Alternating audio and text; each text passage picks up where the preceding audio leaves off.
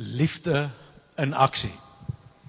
Elke jaar gaan ons in ons gemeente, nie net hier in Londen nie, maar by al die verskillende vertakkings van SA gemeente, gesamentlik deur 'n reeks.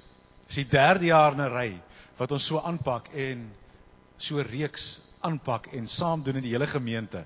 Die 2 vorige jare het ons elke keer 'n reeks en boekies en goed gekry wat ou van die rak af vat, maar hierdie jaar het die Here vir ons iets op die hart gelê wat daar nie iets is op die rak waarvan ons weet nie. En ons het maar baie gebid en die ouens hier rondom julle het alles in mekaar gesit. En ons glo die Here wil vir ons iets meer wys van liefde. Ek het laasweek ouens gevra, eers om net so met die geselsraak te sit, het ek gesê, sê gou vir die ander ouens rondom jou, as jy dink aan liefde, wat is die eerste ding wat by jou opkom? Jong, en die ouens gesels. Volgende vraag sê ek vir hulle, okay, goed, gee gou, gesels gou met mekaar, gee 'n definisie vir liefde. By die oggenddiens het my vrou so hier een kant gesit, sy het nie vooraf nou geweet wat ek gaan doen nie, maar die oomblik toe ek het vra, toe frons hy so in sy skud die kop, sy sê, nou maak jy 'n fout. En ek het geweet ek maak 'n fout. Ek het vir almal gevra, as jy 'n goeie definisie het, skryf hom neer op die kaartjie, ek wil dit baie graag sien. Nie een gekry nie. Ek is so teleurgesteld. Liefde is so 'n groot konsep, 'n sentrale konsep in Christendom, nie net in Christendom nie, die hele wêreld smag na liefde. Maar gaan probeer nou vir hom 'n definisie gee, dan brand dit vas. Dit wil nie kom nie. Dis iets groter as wat in woorde vasgeval word. En tog gaan ons in die volgende 5 weke stil staan om te kyk, wat bedoel God met sy groot liefde? Die 5 weke gaan ons as volg die temas kyk. Vanaand is iets van God se liefde vir ons. Hy het vir ons verskriklik lief. Volgende week is, hoe kan ons vir God terug lief wees? En dan gaan ons vir 2 weke stil staan by, as ons die Here se kinders is, hoe moet ons vir mekaar lief hê? Die een Sondag in 'n kleiner kring, soos in die selgroep of gesin. Die mense naby aan my, hoe werk liefde daar? Die volgende Sondag in die groter gemeente, hoe werk liefde hier? Want liefde het al twee nodig. As mens gaan kyk in ouens wat net in 'n huiskerkie is, dit gaan altyd in so iets baie goed vir min of meer 18 maande, en dan brand dit vas. Daar's net dinge wat nodig is, wat nie teenwoordig is na ouens wat in een sitkamer kan aanpas nie. So jy het daai nodig, en die groter ding. So ons gaan kyk, wat beteken liefde hier, waar ou hele crowd is. En dan die 5de Sondag, liefde na buite toe. Nou, om hierdie ding te beleef, moet 'n ou eintlik in 'n selgroep wees.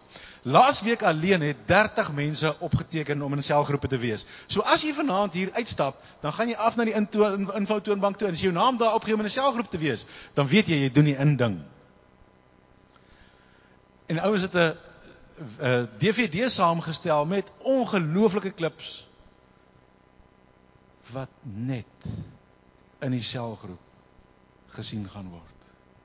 As jy nie in 'n sel is nie, gaan jy daarop uitmis vir altyd en altyd en altyd. So, die wat nie in 'n selgroep is nie, na die tyd by die infotoonbank of op die kaartjie, hulle sal vir jou help om in 'n selgroep in te kom. Die 16de Maart is daar 'n ministry fair. Dis die Sondag wat ons gaan praat oor hoe het ons liefde vir mekaar. Daar's nie 'n oggenddiens daai week nie. Hier gaan 'n groot, soos 'n skou wees onder, hulle gaan elke bediening gaan uitstal. So as jy daai dag in die oggend opdaag, dan moet jy asseblief vir niemand kwaad wees as hier nie 'n diens is nie. Hier sal iemand wees om vir jou 'n koppie koffie te gee, en as jy baie graag 'n boodskap wil hoor, vir jou 'n typie aan te sit. Maar kom daai dag maar spesifiek in die aand. En dan die laaste week, die heel laaste week wat ons al saamknoop, kom Retief Burger. Ek weet nie wie van julle sy CD Luitkils gehoor het nie, maar voer ons hom in van Suid-Afrika af om vir ons te kom die aanbidding lei die aand. Julle die Tandana ding gesien, interessante projekte, groot afwagting. Vanaand, God is lief vir jou. Lukas 17 is die gedeelte waaruit ons lees. Lukas 15. Lukas 15 is daar 3 gelykenisse. Dis die gelykenis van die verlore skaap, die verlore munt en die verlore seun. Jesus het met gepraat in die openbaar. En nou daar 'n ding gebeur wat half ongemaklik was. Wanneer 'n goeie rabbi gepraat het, het die goeie mense na hom kom luister. Maar die goeie mense was baie ongemaklik met Jesus. Want as Jesus praat, dit is so 'n teleurstelling. Hy's eintlik so 'n knap jong man. Hy het eintlik so die potensiaal om 'n uitstekende rabbi te word. Maar hy meng met die verkeerde mense. Daar's tollenaars en sondaars wat na hom kom luister het. Nou,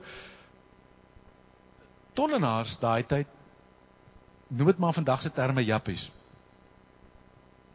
Ouens wat besluit het, as daar nou 'n keuse is tussen waardes wat 'n ou nie kan sien nie en geld wat jy kan sien, dan kies hy vir geld. So, hulle is ryk, hulle werk in die city, verdien baie, maar hulle waardes het nie 'n baie hoë prys nie.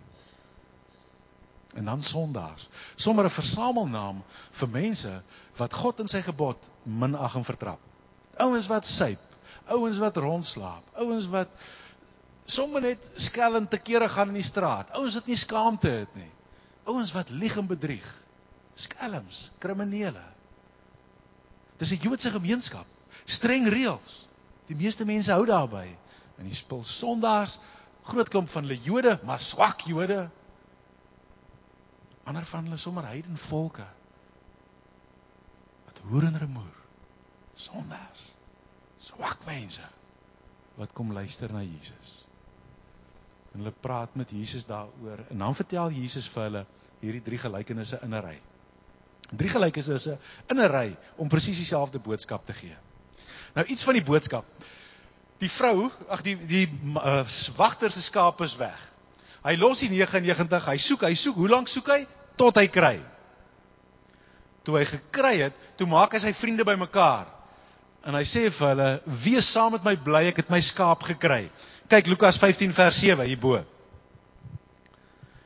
Net so sal daar ook in die hemel blydskap wees oor een sondaar wat hom bekeer, eerder as oor 99 mense wat reg doen en nie bekering nodig het nie.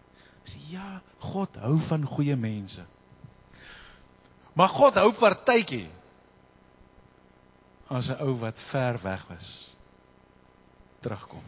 As iemand wat weg is, verlore skaapie, gevind word, dan hou hy partytjie. Net daarna die gelykenis van die verlore seun. 'n Vrou het 10 muntstukke, 1 raak weg. Sy soek en soek, hoe lank soek sy tot sy kry? Sy roep haar vriendinne en buurvroue bymekaar en sy sê, ek het my verlore muntstuk gekry, julle moet saam met my bly wees. En dan Lukas 15 vers 10.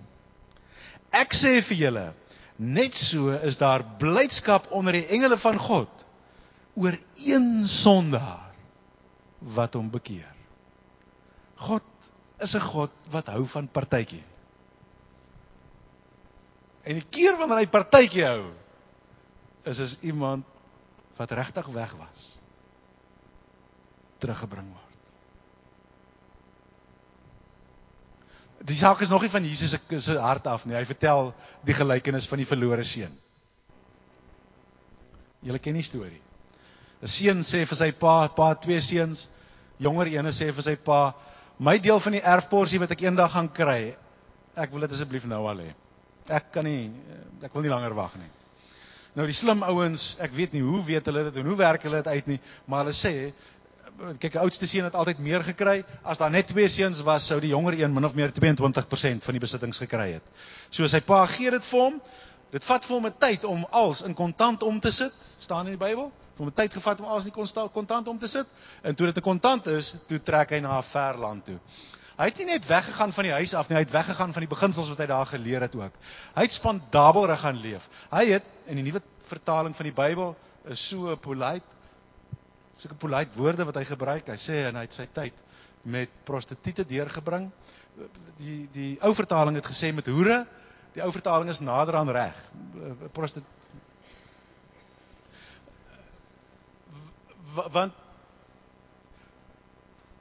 Want vir 'n Jood is hoere vrouens wat slaap met mans met wie hulle nie getroud is nie. So hy is nie noodwendig betaling ter sprake gewees nie. Hy het nie noodwendig na die rooi lig gebied toe gegaan nie. Maar sy tyd met hoere deurgebring. En in losbandigheid. En onspaarsamigheid. En 'n fees van 'n tyd gehad. En gedink, ek is daarom so bly. Ek het my besittings ingecash en na die land toe gekom. En toe is daar hongersnood in die land. Ons gaan later nou meer detail terugkom by sy storie. Maar die punt kom, hy gaan terug huis toe. Sy pa het hom van ver af sien aankom. En sy pa doen 'n ding wat mans daai tyd nie doen nie. Enige man wat 'n grondbesitter is, wat 'n eienaar, wat slawe het 'n stuk waardigheid. En jy hardloop nie. En veral sal jy nooit hardloop agter 'n mindere nie. Na 'n mindere toe nie. Maar toe hy sy seun, sy jongste seun ver sien aankom, toe los hy alles en hy hardloop. En hy kom by hom en hy val hom om die hals. En hy huil. En hy soen hom. En hy sê vir die slawe, bring klere. Bring die beste wat daar is. Gaan vat hom, gaan bad hom, geef hom klere, geef hom skoene, sit 'n ring in sy vinger en gaan haal die beste kalf wat daar is, slag, vanaand braai ons. Groot partytjie. Die vaderhart, al die tyd was hy lief gewees vir die seun. Hy het nie opgehou lief wees vir die seun, toe die seun kom vra het vir sy erfporsie nie. Hy het nie opgehou lief wees vir die seun, toe die seun weg is na die ver land toe nie. Hy het nie ophou lief wees toe die seun droog gemaak het in die ver land nie. En toe die seun by hom kom, toe hardloop hy, en hy omhels, en hy soen, en hy hou 'n partytjie. God hou van partytjies. En die keer wanneer hy partytjie hou, is iemand wat ver weg was, terugkom. Die oudste seun is toe nie so gelukkig nie. Hy is ver weg in die veld. Toe hy terugkom, hoor hy die lawaai en hy ruik die braaivleis, riviere. Kry daar een van die slawe, hy sê, wat gaan na aan? Hy sê, jou broer is terug. Jou pa is so bly om hom heelheid terug te kry, dat hy 'n partytjie gehou het. Die broer is kwaad. Hy sê, pa het nog nooit weer vir my 'n partytjie gehou nie. Wat gaan nou hier aan? Die vraag is, watter een van die drie is jy? Almal van ons se hart is soos een van die drie figure. Hulle is voorgestel aan ons, eers is die jongste seun aan ons voorgestel in die verhaal, toe is die pa aan ons voorgestel, en toe die oudste seun. Kom ons vat hulle in omgekeerde volgorde. Die oudste seun het nie 'n saak met sy broer wat in die ver land is nie. Hy is die duiwel in vir sy broer wat in die ver land is. Nou moet ek al die werk doen, en hy het sy deel van die erfporsie klaar weg, en dit waarvoor pa sy lewe lank so hard gewerk het, dit gaan bring hy met slette deur, in 'n ver land. Hy is die duiwel in. Daar is van ons, wat so is. Jy is 'n kind van die Here, en jy leef 'n mooi lewe. En jy is die duiwel in, vir mense wat so gemors aan van hulle lewe. Jy wens jy kan jou goed vat, en op 'n vliegtuig klim en na 'n land toe gaan, waar almal Christene is, waar daar niemand is, wat suip en hoer, en net gemors en vuil lewe nie. Jy's fed up vir dit. En die keer wanneer jy nie fed up is daarvoor nie, dan gee jy nie aan die saak nie. Dan gee jy nie om nie. Dan ry jy op die tube, en jy sien nie die ouens rondom jou raak nie. Hulle bestaan nie. Jy bestaan, en jou klompie Christenvriende bestaan, en dis wat bestaan. En dis die oudste seun. Die pa is heeltemal anders as die oudste seun. Van ons het 'n hart soos die pa. Dit breek jou hart as jy 'n jong mens sien wat doen wat die seun gedoen het toe hy vir sy pa gesê het, gee my erfporsie. Iemand wat hom begin losmaak van die beginsels. Iemand wat al hoe verder en verder begin wegraak. Dit breek jou hart.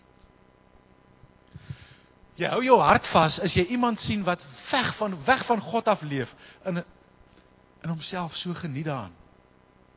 En jy's nie kwaad nie, jy's nie jaloers nie. Dit maak nie vir ander mense sin nie, maar vir ouens wat so ongelooflik welvarend lyk, het jy die ongelooflikste deernis, 'n stuk gebrokenheid. Jy kan dit self nie verstaan nie. Maar hartseer. Vir ouens wat in die gemors is, wat sit en wenslik aan varkos vreet. Ja. Dit breek jou hart. En as daar 'n ou is, as jy 'n storie hoor, soos wat ons hier by die gemeente gereeld hoor, van daai ou was ver weg, en hy het onlangs by die Here leer ken. Hy het by ons sel, hy het by ons bediening. Hier is nog 'n ou wat die Here hier leer ken het. Dan gooi jy milies. Dan vier jy partytjie. Dan is hy vir jou soos 'n broer of 'n sussie wat van lankal al 'n familie is. Dis die mooiste storie om te hoor, is die storie van hoe iemand by die Here uitgekom het. Ek praat nou in die week met 'n ou. Vertel hy my, hy sê hy het Suid-Afrika het hy maar Christen gewees soos almal daar Christen is. Maar die Here het regtig in die paar jaar wat hy hier is, sy lewe so verander. Hy sê vir my, hy sit in die tube, en dan kyk hy na die mense rondom, dan wil hy in trane uitbars, oor die klomp, wat die Here nie ken nie. Daar is van julle, wat die Vader se hart het, wat dit nie kan vat. As daar armoede is, as daar gebrokenheid is, wat iets wil doen, wat bereid is om enigiets te vat, jy wil gaan help. Jy wil iets doen om te help. Wat na mense rondom jou kyk, wat uiterlik suksesvol is, en jou hart breek, want jy weet hulle is sonder God. En dan is daar van ons wat is soos die jongste seun. Nou om die jongste seun te verstaan, moet 'n ou verstaan, dat die feit dat God ons lief het, en nooit ophou om ons lief te hê nie, beteken nie, dat die verhouding nie gebreek kan word nie. Of dat 'n ou ver van hom af kan wegleef nie. En aan die ander kant, die feit, dat 'n ou bitter ver van God af kan wees, beteken nie, dat hy ooit ophou om jou lief te hê nie. In die natuur is daar natuurwette. As 'n ou 'n baksteen vat en jy gooi hom op, dan kom hy af. Dis die wet van gravitasie. En as iemand aan die Nieu-Seeland of Australië aan die ander kant van die aardbol vat, en hy gooi 'n baksteen op, dan gaan hy presies in die teenoorgestelde rigting af. Na die middelpunt van die aarde toe. Gravitasie trek hom na hierdie aardbol toe. Maak nie saak watter kleur baksteen nie, maak nie saak of dit sement of kleisteen is nie. As jy hom opgooi, gaan hy af. Wet van gravitasie. Nog 'n natuurwet. Hoe vinniger 'n mens ry, hoe groter word die windweerstand. Maak nie saak in watter land nie. Nog ietsie, 'n driehoek. Maak nie saak watter kleur jy hom teken nie, maak nie saak of dit 'n pen of 'n koutjie is nie.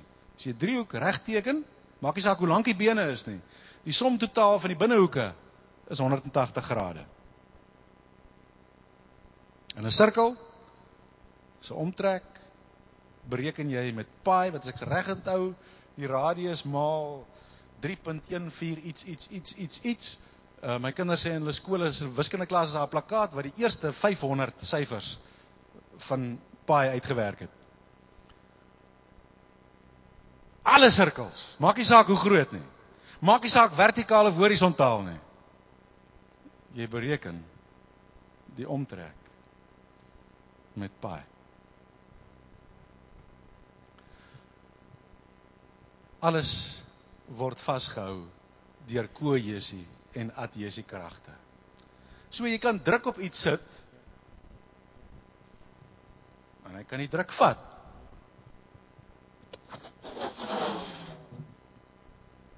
En daar's mense wat klein gelowig is en sê, wees versigtig.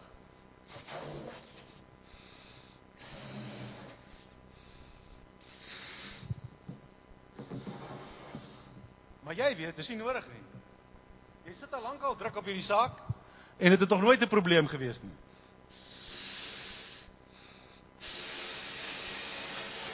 Hoekom sal dit nou skielik 'n probleem wees?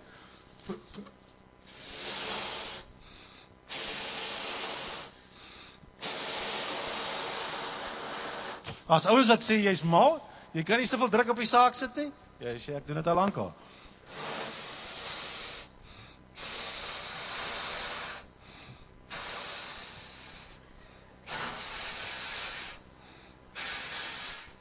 Het julle gesê, mens kan so aangaan.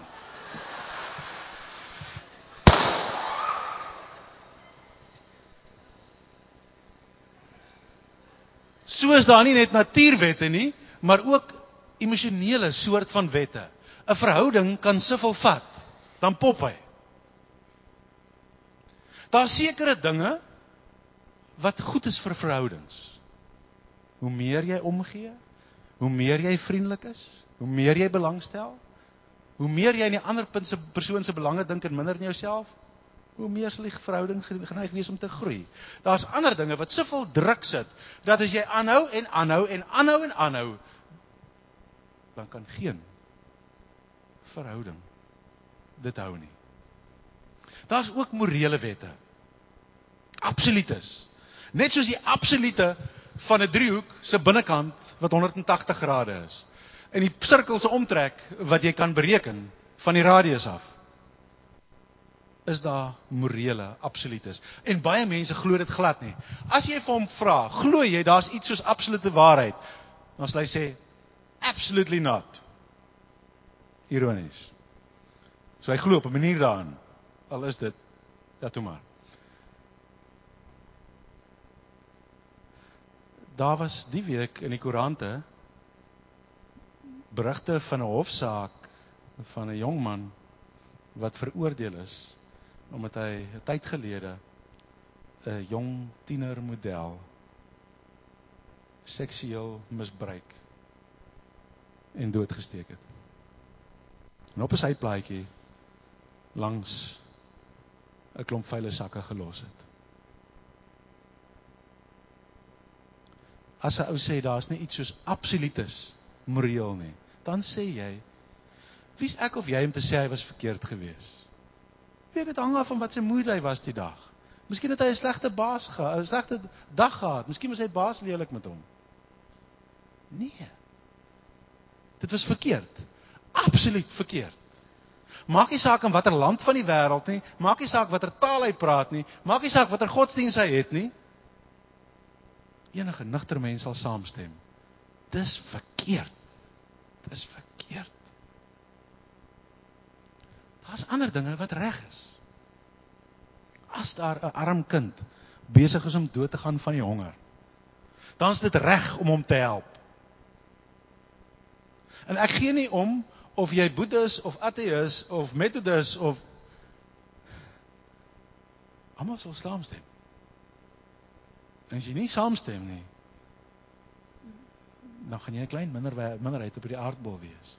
As 'n kind besig is om dood te gaan van die honger en jy kan help, is dit reg om te help.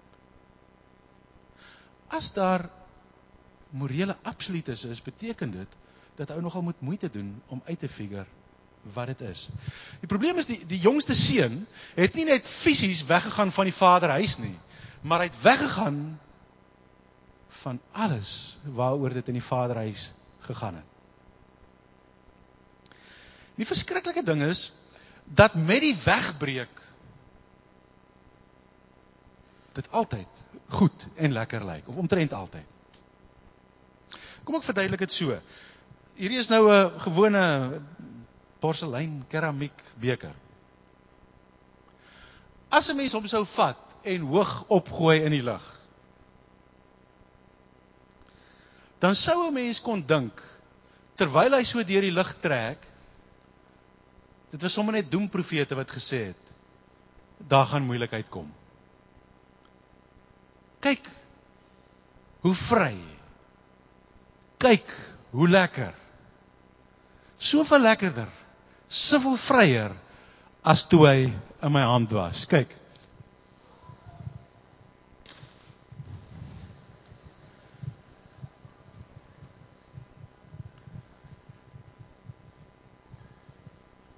Okay, dis nie die beker gewees, hy is nog steeds hier. As dit 'n porseleinbeker was wat ek gegooi het, maak nie saak hoe lekker, hoe vry die eerste end is nie, daar's 'n punt wat hy draai, en dan smash hy. Wanneer 'n mens breek met die beginsels van wat reg is dit omtrent altyd fantasties, die eerste end van die reis. Dis so vry, dis so lekker, jy weet nie, kom het jy ooit laat bind deur die klomp reëls. Wel, waar het jy nou gehoor? Ou moet wag tot die huwelik vir die seksuele. Wat? Ek bedoel, toe jy getroude ou, by daai girl by die werk begin het met daai verhouding, daai affair. Ek bedoel, die eerste ruk is net great. Meisie, toe jy toegelaat het dat 'n getroude ou vir jou begin blomme aandra. Hy's net so nice. Hy's net so 'n great ou. Toe jy begin kyk het na sekere soort flieks, was dit net exciting. Maar soos met die verlede seun, het die goed 'n manier om te draai. Dat dieselfde ding, daai selfde land, waar hy in so homself geniet het, sonder die eng beginsels van sy pa se huis. En wow, hoe great. In daai selfde land sit hy, kom hongersnood uit die land, sy geld is geblaas. En dan moet hy, 'n Joodse jongman, moet varke gaan oppas. Ek wil, Jode eet nie varke nie. Jode vat nie aan varke nie. Jode hou nie van varke nie. Hulle wil nie naby varke wees nie, hulle wil nie aan varke dink nie. Hy pas varke op. Wat meer is, hy so honger. Hy so honger, dat hy van hy varkkos wil eet. Maar hy mag nie. Die baas sê vir hom, ek betaal jou die einde van die maand. Jy wag tot die einde van die maand.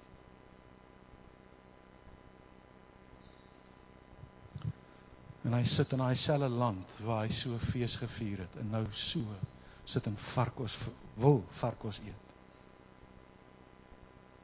En hy dink terug aan sy pa. Hy sê, by my pa gaan dit nie so nie. Ek gaan terug gaan na my pa toe. Ek weet, ek het opgevoeder. My verhouding met my pa sal nooit weer wees wat dit was nie. Maar as ek hom mooi vra, miskien sal hy luister na my. Miskien sal hy my aanvaar as een van die werkers op sy plaas. Miskien sal hy my toelaat om daar in die werkershuisies te gaan bly. En as ek baie, baie hard werk, sal hy my dalk toelaat om op die plaas aan te bly. En hy gaan terug. Die ongelooflike van hierdie gedeelte, en dit gaan verlore in die Afrikaanse vertaling. Maar in die oorspronklike, en die King James, en 'n paar van die Engelse vertalings, ook die Message, het dit baie goed behou. Hoor hoe sê hy dit in die King James Bible?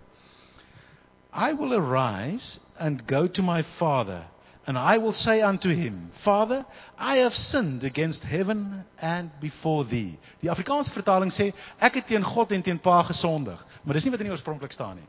Die oorspronklike sê, ek het teen God gesondig voor pa. Met ander woorde, dis so duidelik die verskil tussen spyt en berou hierso. Miskien moet ek gou vir jou die verskil verduidelik. Spyt is wanneer jy oor die spoedgrens ry en die lig flits. En jy dink, ag vervloek, ek het vergeet die ding is hierso. Nou gaan ek met 60 pond betaal. Gelukkig as hy vinnig betaal, hoef jy net 30 pond te betaal. Jy spyt daaroor. Dan dink jy, ja, sal ek 'n brief probeer skryf en mooi verduidelik en probeer om myself uit te wiggle uit hierdie een uit. Jy spyt oor die gevolge. Berou is anderster. Berou is nie spyt oor die gevolge nie. Berou is om te kan inkyk in jou hart en siek te wees oor wie jy geword het. Sê, wat die duiwel het ek aangevang? Jy het nie eens meer 'n saak met die gevolge nie, jy weet jy verdien die gevolge en erger is dit. Wat die duiwel het ek aangevang? Soos met Dawid en Nathan, wat sy oë net op 'n dag oopgaan. Toe Dawid sê, maak daai man dood, en Nathan sê vir hom, jy is die man. En Dawid val op sy knieë neer, en hy bely voor die Here, en hy skryf Psalm 51. Ek het gesondig teen God. As die verlore seun omgedraai het omdat hy spyt was, sou hy 'n paar jaar as die hongersnood in die ver land opgehou het, weer planne gemaak het om te gaan. As 'n ou berou het, is jy so siek vir jouself, dat jy nooit ooit weer daai plek wil sien nie. Dat jy self moreel nooit weer daar wil gaan nie. Jy haat wie jy geword het. Jy siek vir jouself. Dis berou. Ek het voor God gesondig. Pa, jy's my getuie. Ek het droog gemaak. Soos nie spyt dat hy net probeer terugwikkel by sy pa nie. Dis regte berou. Die ongelooflike ding is, daar's nie 'n ouderdomsbeperking hoe oud 'n ou moet wees om berou te kan hê nie. Daar's nie 'n sekere hoeveelheid teologiese of Bybelkennis wat jy nodig het nie. Ek weet nie waar is jy vanaand nie. Is jy die ouer broer wat mooi lewe en jy het nie 'n saak met die nie-Christene nie? Ja, dan het jy nodig om God se liefde te sien. Of is jy die jonger seun? Kom ons kyk hier na 'n videoklip met die naam Lamp.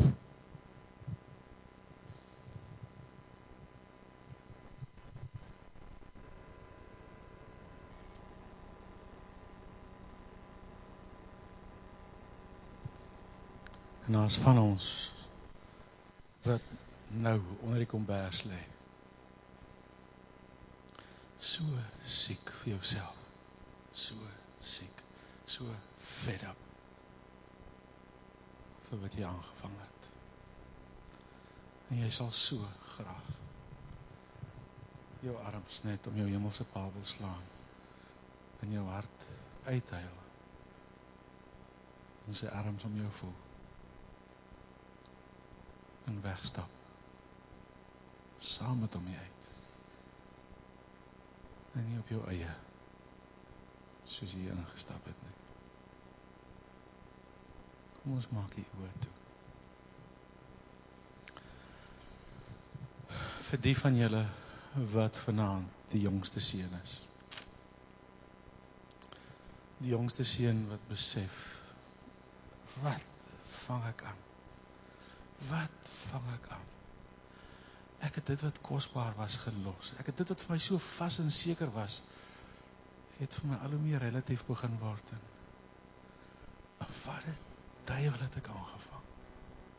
Wie het ek geword? Ek haat dit wat ek geword het.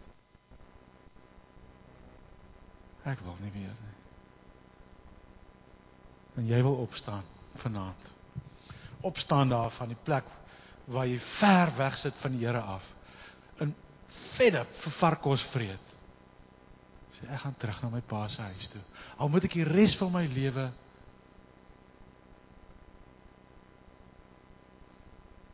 die eenvoudigste, die beste werk, die hardste werk doen, net om maar dienskneg in sy huis te wees.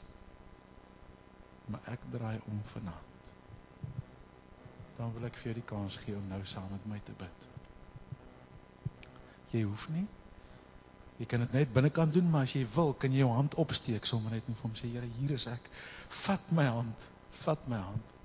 Ek wil nie so aangaan nie. Almal anders se oë toe, almal se oë toe.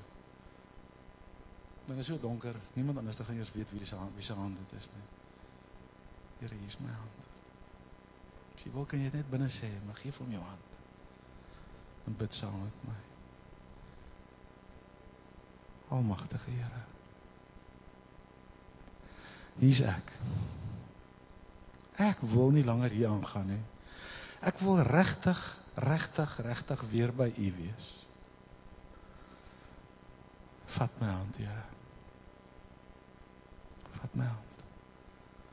en maak my weer voluit U.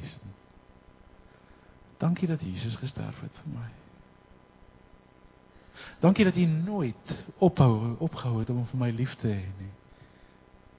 Maak nie saak hoeveel ek aangejaag het nie. Ek wil die res van my lewe by U lewe en net so lewe as wat U wil hê ek moet lewe. Hier so, Here. Vat my hand.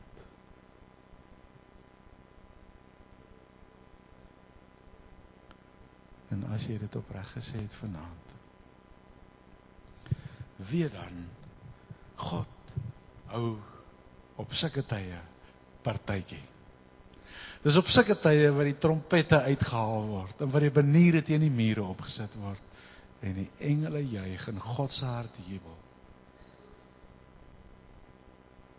Want een wat ver weg was, het teruggekom. Vir die wat vanaand hier sit, en jy is benoud, want jy is die oudste seun. Jy weet jy is die Here se kind, maar jy het nie 'n saak met ouens wat die Here nie ken nie. Jy wil nie so wees nie, maar jy het nie 'n saak met hulle nie. Ek gaan ons nou nie raas met jou nie, hoe raas 'n mens oor so iets? Die ding is, ek dink die oudste seun was kwaad, omdat hy nie verstaan het, hoe lief die Vader hom het nie. As hy verstaan het hoe lief het die Vader hom, as sy oë oop gegaan het, hy het al die jare by die Pa, doen hy die regte dinge uiterlik, maar hy het nog nooit regtig gesien, hoe ongelooflik lief het die Vader vir jou nie. As jy die oudste seun is, bid saam met my. Here, dankie dat ek U seun kan wees. Dankie dat U my bewaar. Maar Here, ek skrik as ek dink hoe koud my hart is. En ek dink aan myself as 'n Christen, maar ek besef vanaand, ek ken nie U hart nie. Ek het nie 'n klou hoe U my sien, of mense rondom my sien nie. Here, wil U my oë oopmaak om te sien, wil U iets van die vuur van U liefde vir my wys, en 'n vlammetjie in my hart aansteek, dat ek sal begin om ander, ook die wat swak en stikkend en buite en ver is, en die wat fancy is, maar sonder U, hartstogtelik lief te hê, soos die Vader hulle lief het.